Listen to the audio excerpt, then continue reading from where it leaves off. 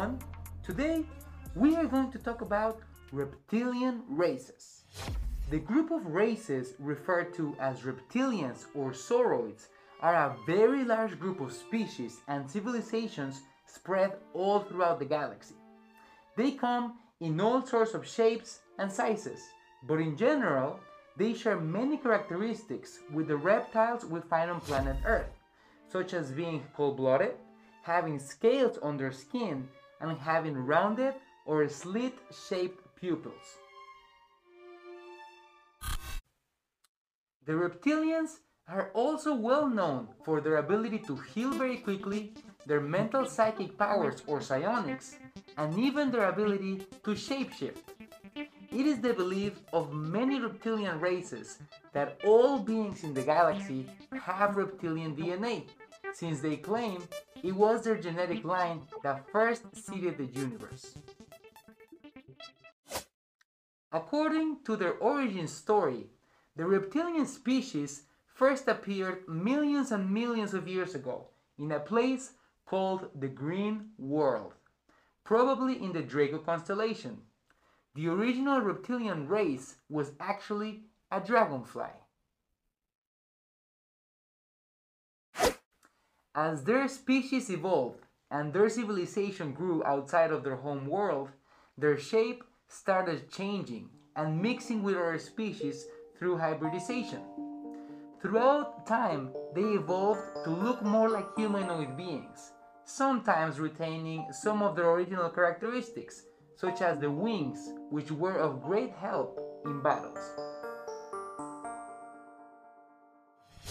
A group called the Draconians, or also the Sorgons, became the main dominant line of reptilian species, as they were powerful warriors who started conquering and dominating neighboring worlds. They have a long tail, a snout, and they were in conflict with many races, including the Greys. It is indeed this Draco group that has been very influential on the recent history of planet Earth.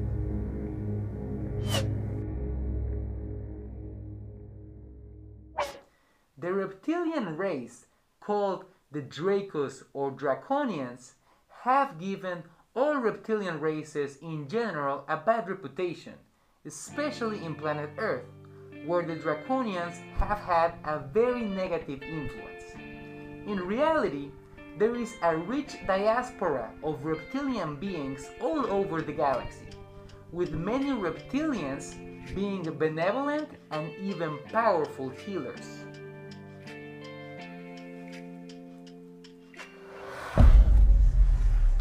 As the warrior skill of the Draconians turned them into powerful soldiers, they also developed aggressive business skills and strategies that they implemented as they traded with other species. Their combativeness made them skilled businessmen and women, and in fact, many things currently practiced by society, such as the money system, colonial expansion, and even some sport games, are said to have been heavily influenced by the Dracos. As the Draconian group became more technologically powerful, their ships started to spread into the cosmos, and since they were very fierce and dominant warriors, they started conquering different planets and building a big empire. It is often said that the male Dracos had the role of conquering civilizations, while the female Dracos were in charge of developing systems to manage the conquered groups.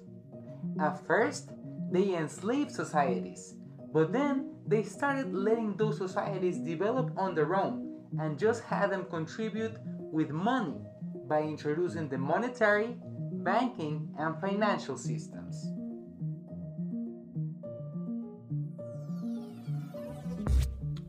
Allegedly, the female Draconians realized they were more powerful than their male counterparts because they were actually running the colonies, and they began asking why they were not in charge. In turn, they revolted and replaced the Draconian king with a queen, also killing many important male figures and installing a system ruled by the Draconian females.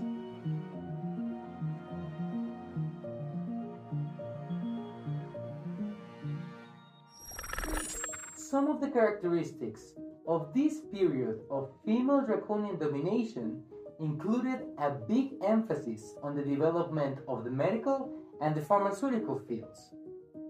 They developed drugs and procedures to shorten or expand lifetimes, and it is claimed that they even began breeding the Draconian males to have shorter lifespans. On the other hand, they are also said to have extended the life of their queen to an incredible amount. The Draconian queen apparently even had the ability to transfer her consciousness to a different body or container.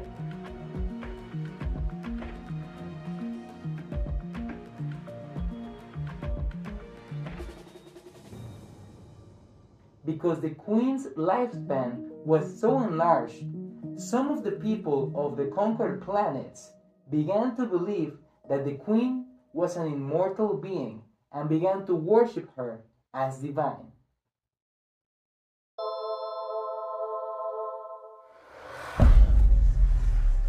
It is said that the queen's starship looked just like the Death Star, the famous ship that was used as a planet destroyer in the Star Wars saga.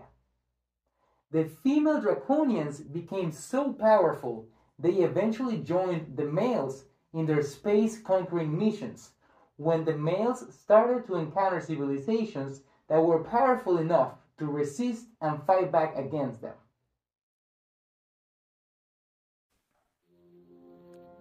The first encounter of the Draconians with human species happened in the Lyra constellation. They were friends at first, but at some point the Dracos felt insulted by the Lyrans and started attacking them, supposedly killing around 15 million Lyrans and 3 of their planets.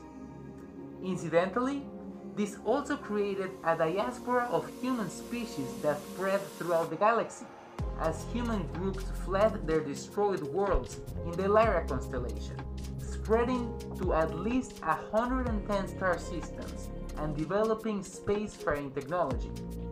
It is said that what we know as the Galactic Federation was created from these refugee groups living in exile.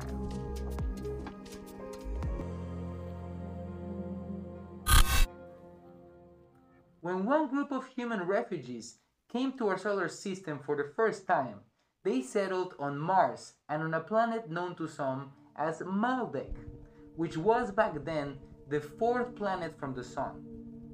They lived as peaceful trading societies until the Draconians showed up again.